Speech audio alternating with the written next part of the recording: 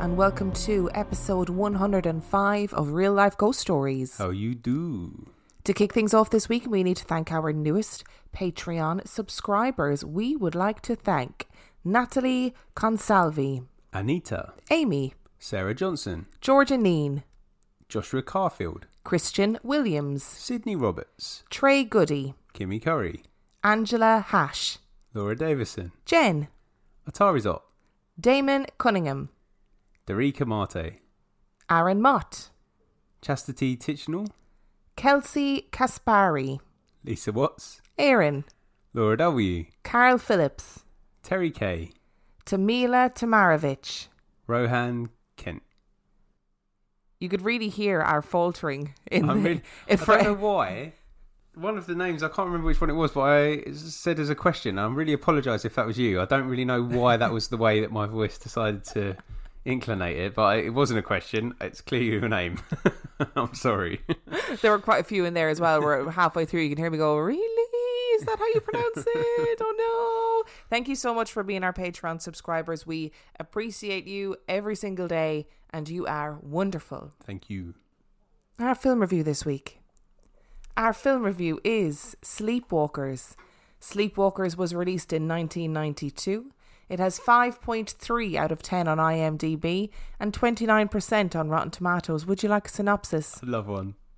A nomadic mother-son duo of energy vampires settle in a remote town and hunt for virgin women to feed on. They soon find their new victim in Tanya Robertson, a girl in high school. And I think it's important to note at this point, before we go any further, that this is an adaptation of an unpublished Stephen King short story, first of all. And second of all, there will be spoilers. Because this isn't a good one. I mean, this is one of the most bizarre films we've watched in a very long time. So, what were your thoughts? Okay, so there's a big elephant that we need to talk about at some point. I'm going to put that to one side.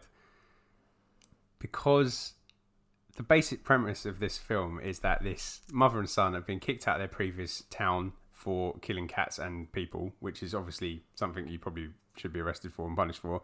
And they've gone to another town. And the son kind of vaguely has got a love interest, but is also trying to lure this young girl into his den so that his mother can feast on her. That's the story. That's the premise, right? Yeah. And the cats don't like these beings, whatever they are. So the energy vampires, the beings of that. Yeah, their kryptonite is cats. Yeah. So that's the basic story, which on the surface doesn't sound too bad. Like it's a bit out there, but it's like... But we also need to point out as well, before we go any further, that like there's Dr. Sleep is all over this film, you Absolutely. know, that you've got your energy vampires and they feast on people in the same way, so they don't like drink blood, they suck their life force from them. You've got this really sensual woman who is very reminiscent of Rose the Hat, you know, so there's it's like, you know, Dr. Sleep was a bit more tightening up of those ideas. Yeah. A lot more tightening up of those ideas. A lot more. And that's where the problem comes in, because the premise of it actually, as a Stephen King horror, as a horror film, a monster flick, whatever you want to call it, works. The problem is the way that it is extrapolated and expanded on is chaotic.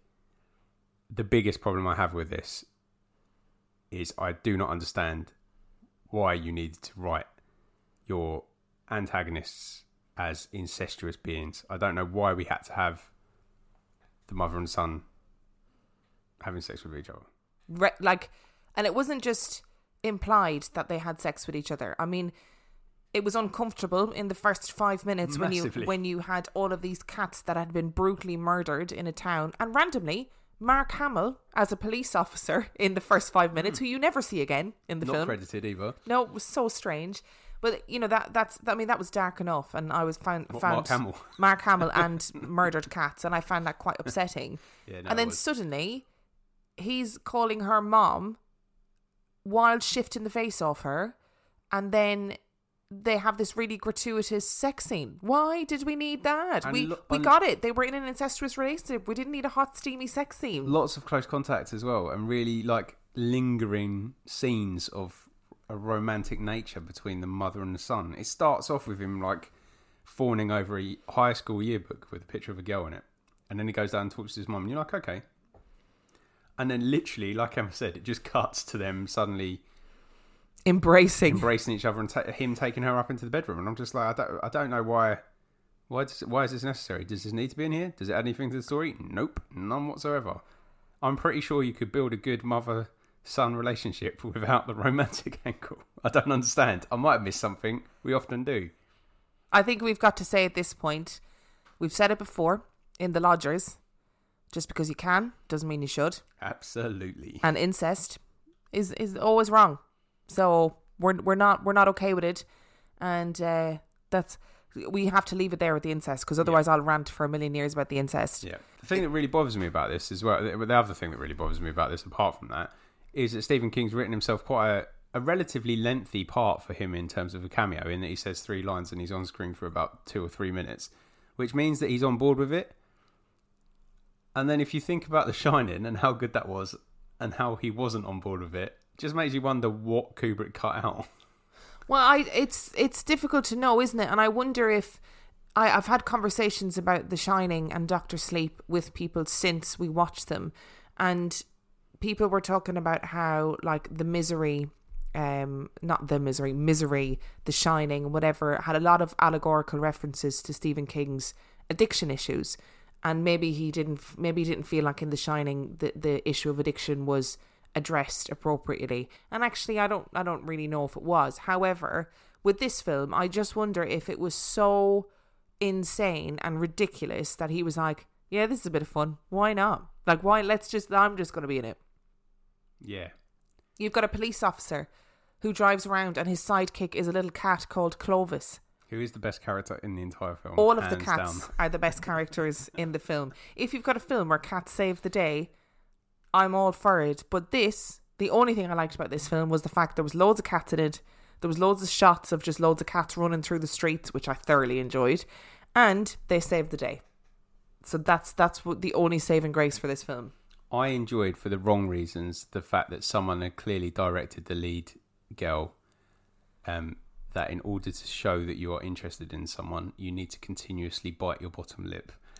Because I think you need to pause for a second, because you just said, I enjoyed, for the wrong reasons, the fact that the lead girl continuously bit her lip. It wasn't, I don't think it was what they were going for, but I found it horrendously funny, because it was just constant and just unnecessary, and just seemed to be like every time she took a breath she was biting on her bottom lip, and it was like, I get it, I got it the last 22 times you did it. You don't need to carry on. But do you know what? With the incest in a box to one side, I actually quite enjoyed it for what it was, which was a mess. But I enjoyed it for being a mess. An absolute mess.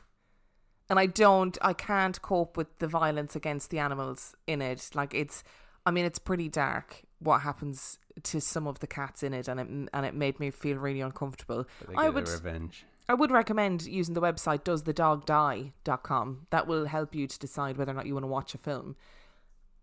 It was just bizarre. And I also don't understand, these vampires took on a human form, but they also shape-shifted, and they became these weird, like, giant sphinx cats, where they had no fur but were weirdly cat-like. And then they also could go invisible, but they also could change the shape of the cars that they were. It was very strange. Very strange. But how many vampires do you know? Well, listen, that's a very good point. Maybe what I know about vampires is completely wrong. Exactly. So what would you give this film out of 5? I'm giving it a 3. That's rogue. Because to be honest, I would watch it again if it was on, or if I was to put the Blu-ray back in the machine.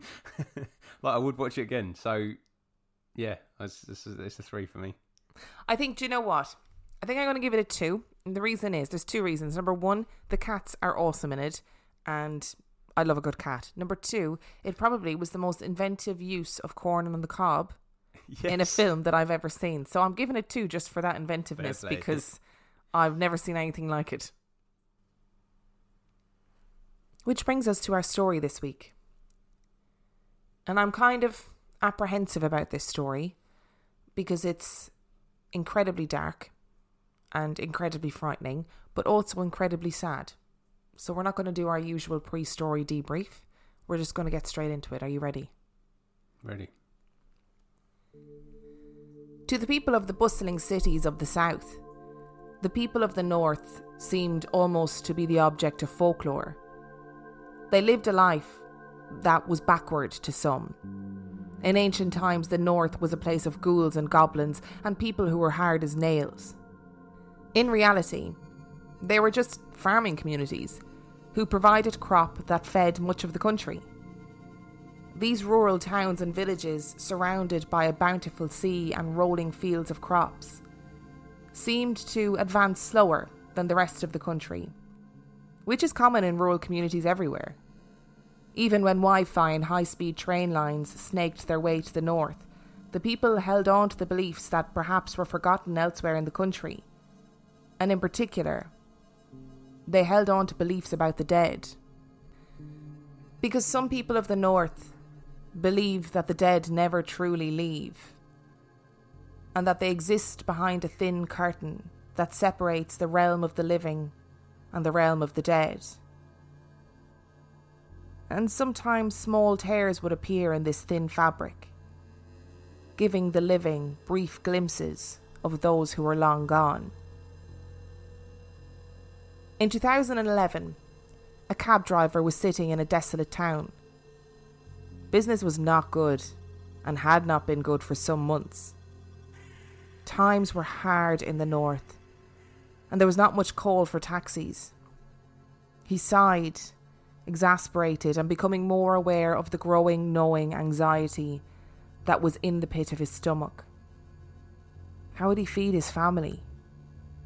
When was this going to get better?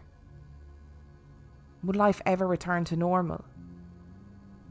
He decided he would do another lap of the town, and was so engrossed in his own worries that he almost missed her. If anything, he was shocked to see her. This area of town had not fared well, and he lurched to a halt at the sight of another human being. But she was definitely hailing him down, and relief washed over him. A fare meant money. It wasn't until she got into the car that he realised something wasn't right. She was soaking wet, completely drenched from head to toe, with water dripping from her long dark hair. She was also inexplicably wearing a winter coat, despite the fact that it was high summer and the sun was beaming in the sky. He looked at her in the rearview mirror. "So where am I taking you?" he asked. She told him where she wanted to go, and he asked her to repeat herself, thinking he had misheard. She repeated herself, and there was a pause. "But why do you want to go there? There's nothing there anymore," he asked, but gently, because she seemed to be in no fit state for questioning. There was a long pause. In that pause, he heard her rattling breath and the chattering of her teeth. Finally, she spoke in a whisper. "Have I died?" He looked up into the rearview mirror again and turned to look in the back seat, and aghast he realised that she was gone. She had vanished in the time it took her to finish her sentence and for him to look in the rearview mirror. And he knew what had happened. He didn't need to try and rationalise what had happened or try and make excuses, because the whole town was haunted. And everyone was catching glimpses of the dead. The dead were everywhere. Their eyes were in puddles, and they watched from windows. He was not the only cab driver to pick up a passenger that asked to go to a long-lost destination and disappear mid-journey. There was an unspoken acceptance that this was the way the world was now, that the dead and the living were coexisting, and that the dead were making themselves known. Meanwhile, in the local fire station, the call-out alarm was ringing. The firemen were weary. Call-outs were much more frequent now. A young fireman checked the location and went very still and very pale. An older, more experienced fireman noticed. He watched him freeze and watched the colour drain from his face. He took the young man's arm and asked, "Again?" The young man didn't look but nodded mutely, still staring at the address. "We have to go," he said. "It doesn't matter what we already know, it is our job. We'll deal with it when we get there." Being called out to a fire always brings an atmosphere of tense anticipation. Excitement isn't really the right word, but being a fireman was unpredictable. But a pattern was emerging in the town. A call would come from an area of town. A voice would frantically ask for help. The firemen would diligently attend the scene, but would know before they even arrived that the house the call had come from had been burned or destroyed months before. In some places, the houses had been destroyed right down to the foundations. Much like the taxi drivers, the fire crew developed their own ritual of quiet acceptance. They would attend the scene of the call. There would be no fire.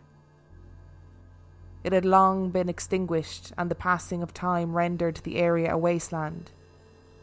They would exit the truck and they would pray. They did this every time a call came in, and eventually, the ghost calls stopped. It was late. She was alone in her house at the top of a hill, and it was pitch black. She was preparing dinner and was settling into her dinner time routine when it happened. There was a sharp and frantic knock on her door. She froze and listened. Had she imagined it? Who in the world would be knocking on her door at this time?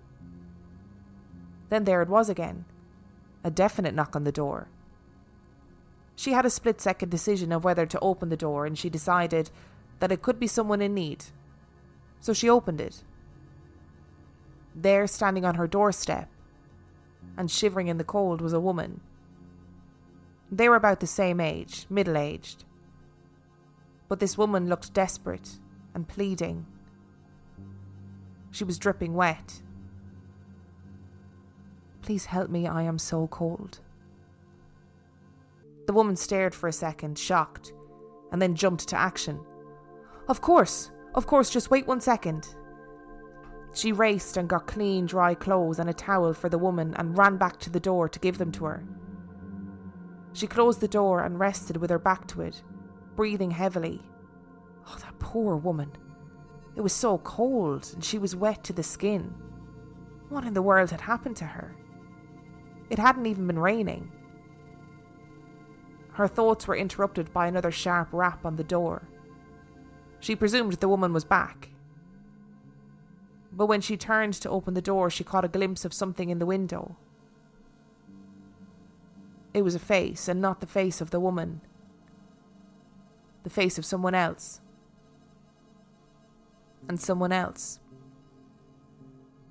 And someone else. Outside of her house were a number of people, all of different ages, and all soaked to the bone. She didn't open the door.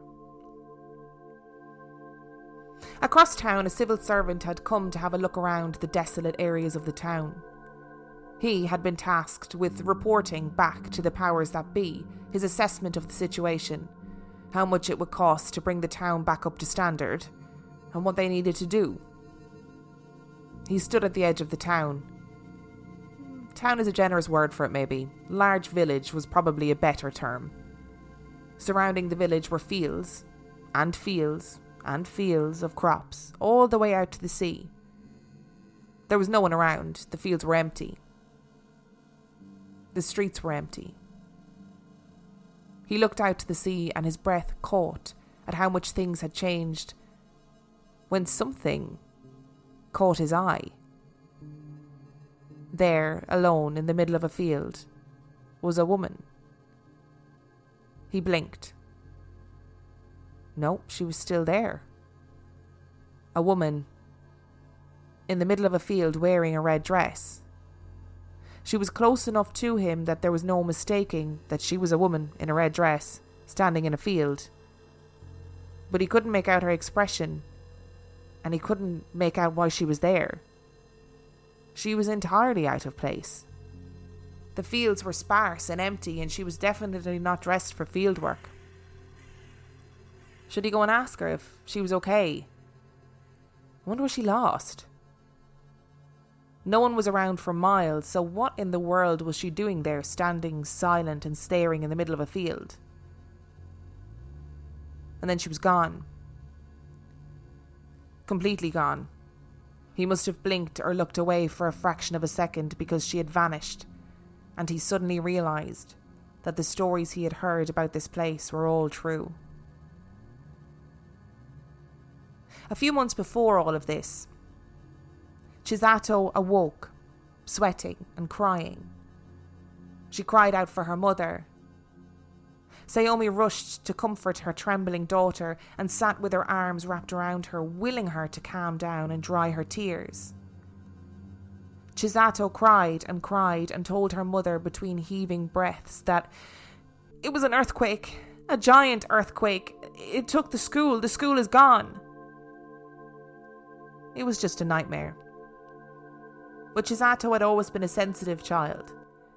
She seemed to have been born with an intuition and understood the nuances of the people around her in a deeper way than any child should.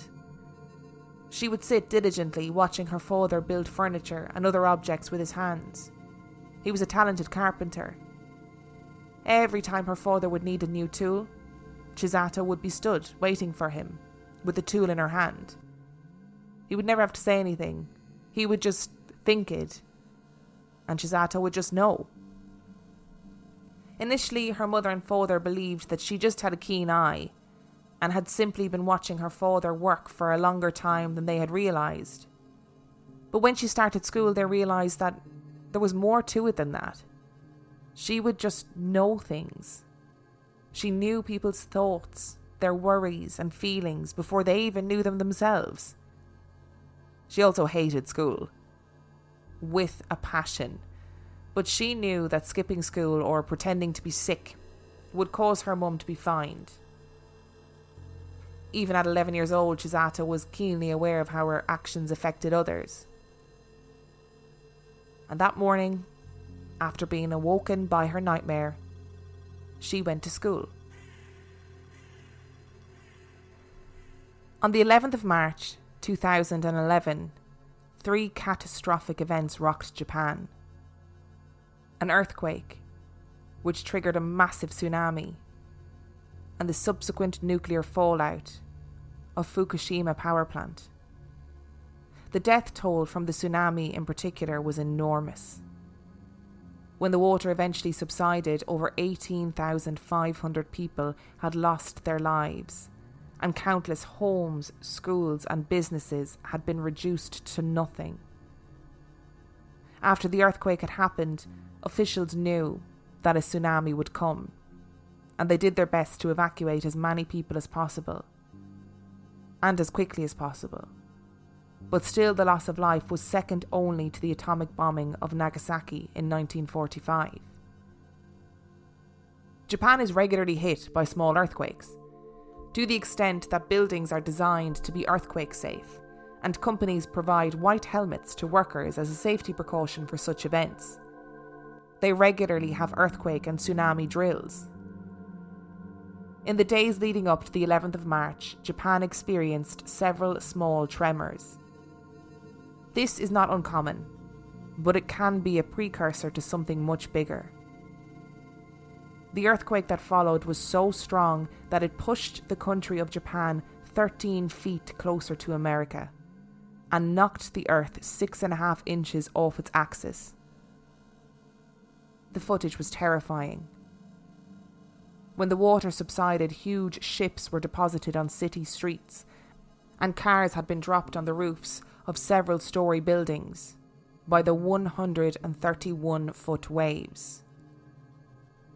The Tohoku region of northern Japan was the worst hit. The stories in this episode have been adapted from Unsolved Mysteries, Volume 2, Episode 4, Tsunami Spirits, and from a book by Richard Lloyd Parry called Ghosts of the Tsunami. These are the stories of real people. And what is striking is that huge amounts of people reported supernatural experiences after the disaster. more so than any other catastrophic event in Japan's history. Chisato never did come home from school that day. The taxi drivers continued to pick up the dead and bring them to long-destroyed areas. From the temples, holy men conducted exorcisms on people who believed that they were being consumed by the lost souls of those who had died. Japanese people have lived alongside earthquakes and tsunamis since time began. Sometimes a tsunami would be a few inches high and cause small surges in the bay. Sometimes they would be tens of feet high and destroy everything they touched. Previous generations of survivors would leave markers in the land to stop future generations from building homes in harm's way. But with every tsunami came more ghostly tales. In 1876, a man named Fukuji survived a tsunami alongside 2 of his children. They built a ramshackle hut in the ruins of their home and tried to rebuild the life they had lost. One night, Fukuji awoke to go to the toilet and stood on the beach looking out to sea. The fog was rolling over the waves, and from the mist there emerged 2 figures. It was his wife and a man from the village who everyone knew had been in love with his wife, but wasn't considered a suitable husband.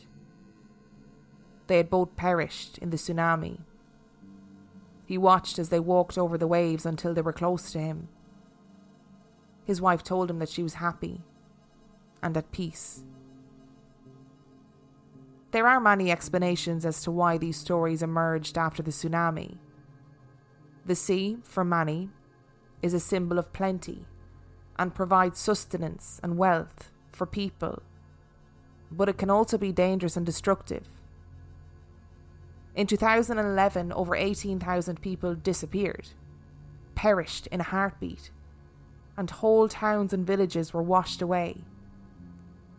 Many people were desperate for signs from their loved ones.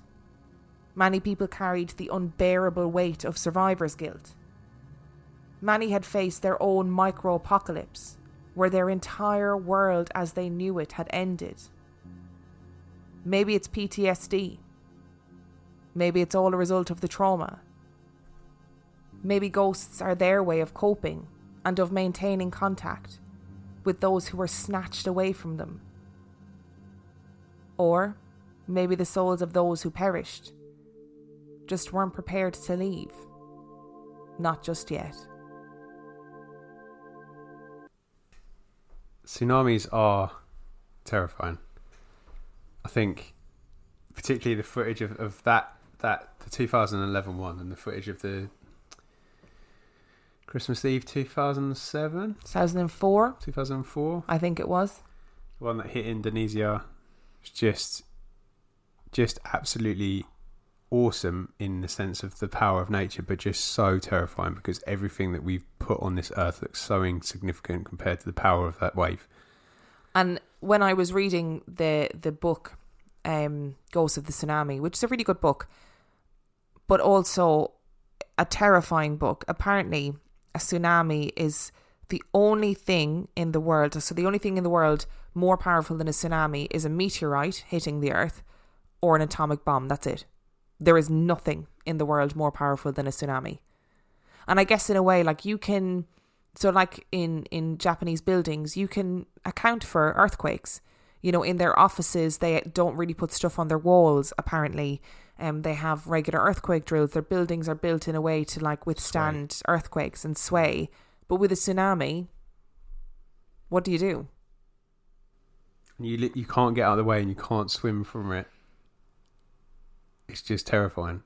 And such a massive loss of life and structure and society just gone. Just wiped off the face of the earth. Just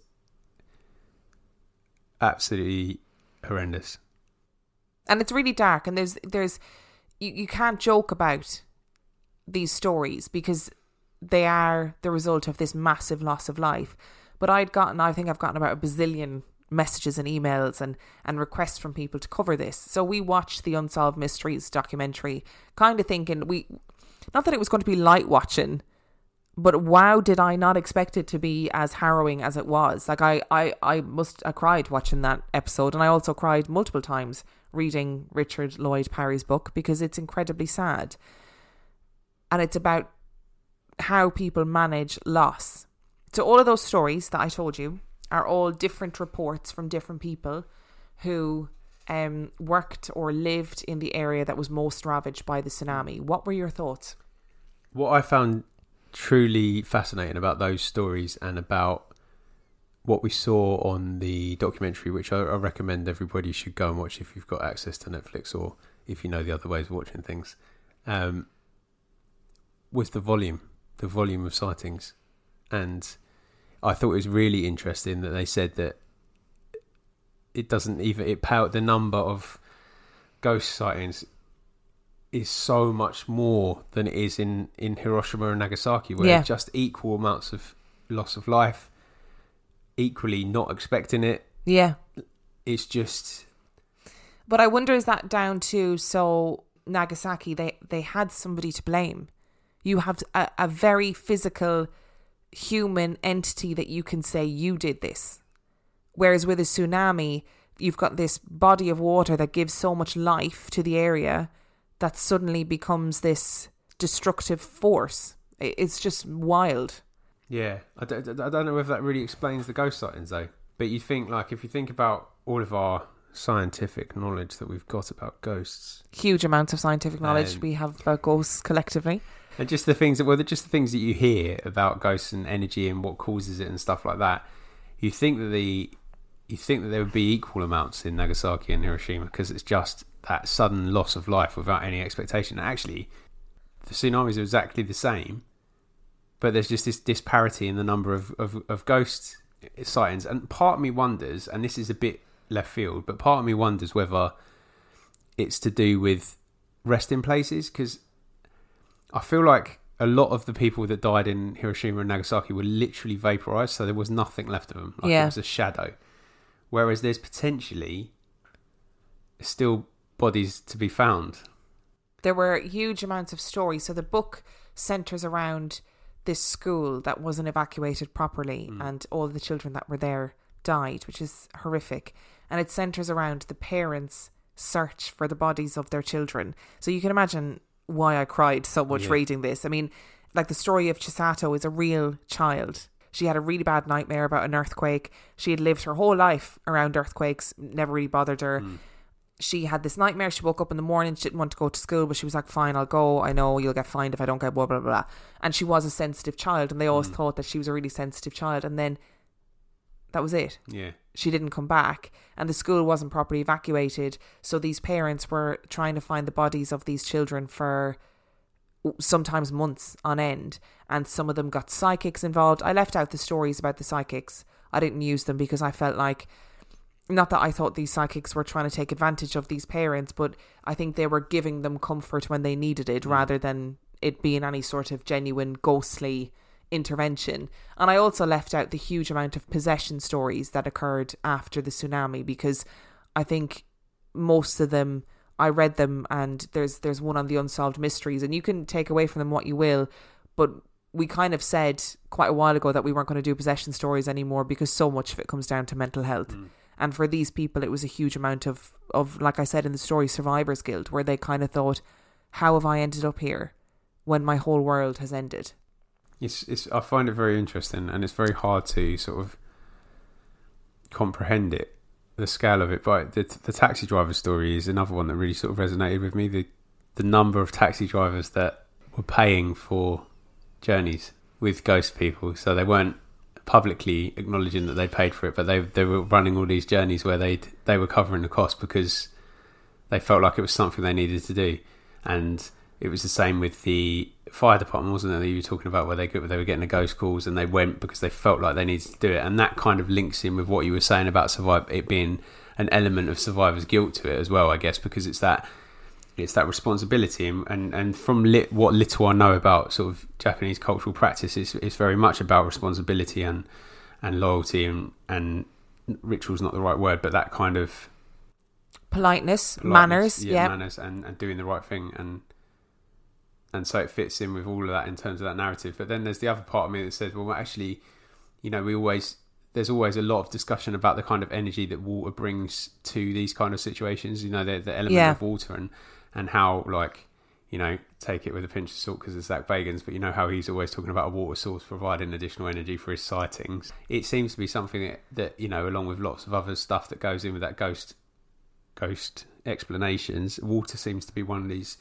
things. And then what you're dealing with is a mass loss of life by this energy force. Do you know what I mean? So this giant wave has come in and taken it out, and that is the energy that's providing the energy to the situation on mass. So it's something you can't comprehend, and I don't think it's equally something you can't explain away.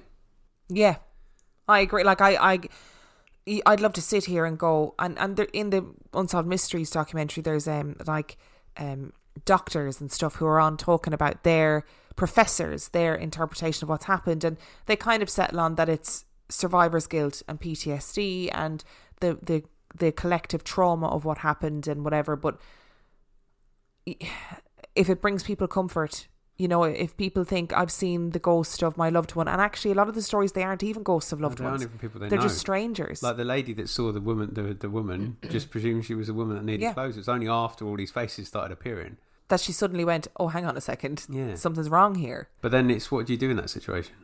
Because is it that the fact that she helped that spirit, did that cause that spirit to pass on? And then has she got to help all those spirits to help them pass on? Give them all clothes. Yeah. I mean, you'd run out of clothes pretty quickly. No, but again, it fits in with that sort of, again, minimal knowledge, but it fits in with that Japanese custom and tradition, and the idea that there's certain things that they do alongside burial to prepare them for the next life. It's almost that ritual giving of clothes is helping that spirit pass on. That fits in with that as well. But then I don't feel like we can sit here and say anything because sorry, that sounded really judgmental. That's not what I meant. I mean, obviously we can say something, but I don't think we can have a definitive answer. No, we can't. To it because we haven't lived through one. Thankfully. One of the things that I took away from this is that and this is not to negate the trauma of a whole nation of people, but I read it and I went, we are so lucky to live in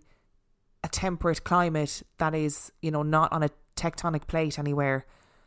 It just baffled me. And there was another story that made my blood go cold, but it wasn't paranormal, so I didn't include it in the narrative bit. But there was a woman who obviously survived, and the earthquake, they had the tremors for a couple of days, and they were getting bigger and bigger, and then they had the big earthquake, and it was a really bad earthquake, and she and the people in her office, they all evacuated. And the general thing that Japanese people know to do is when there's a big earthquake, you get to higher ground as soon as possible, because if you're living on the coast, it is likely there's going to be a tsunami. So she knew there was a tsunami coming, and she, you know, they've all experienced varying degrees of tsunami, like I said, a couple of inches to maybe a couple of feet. And she ran out of the office, and she said that she stood for a second and it was so quiet and she couldn't figure it out. It was like deathly silent, like completely silent.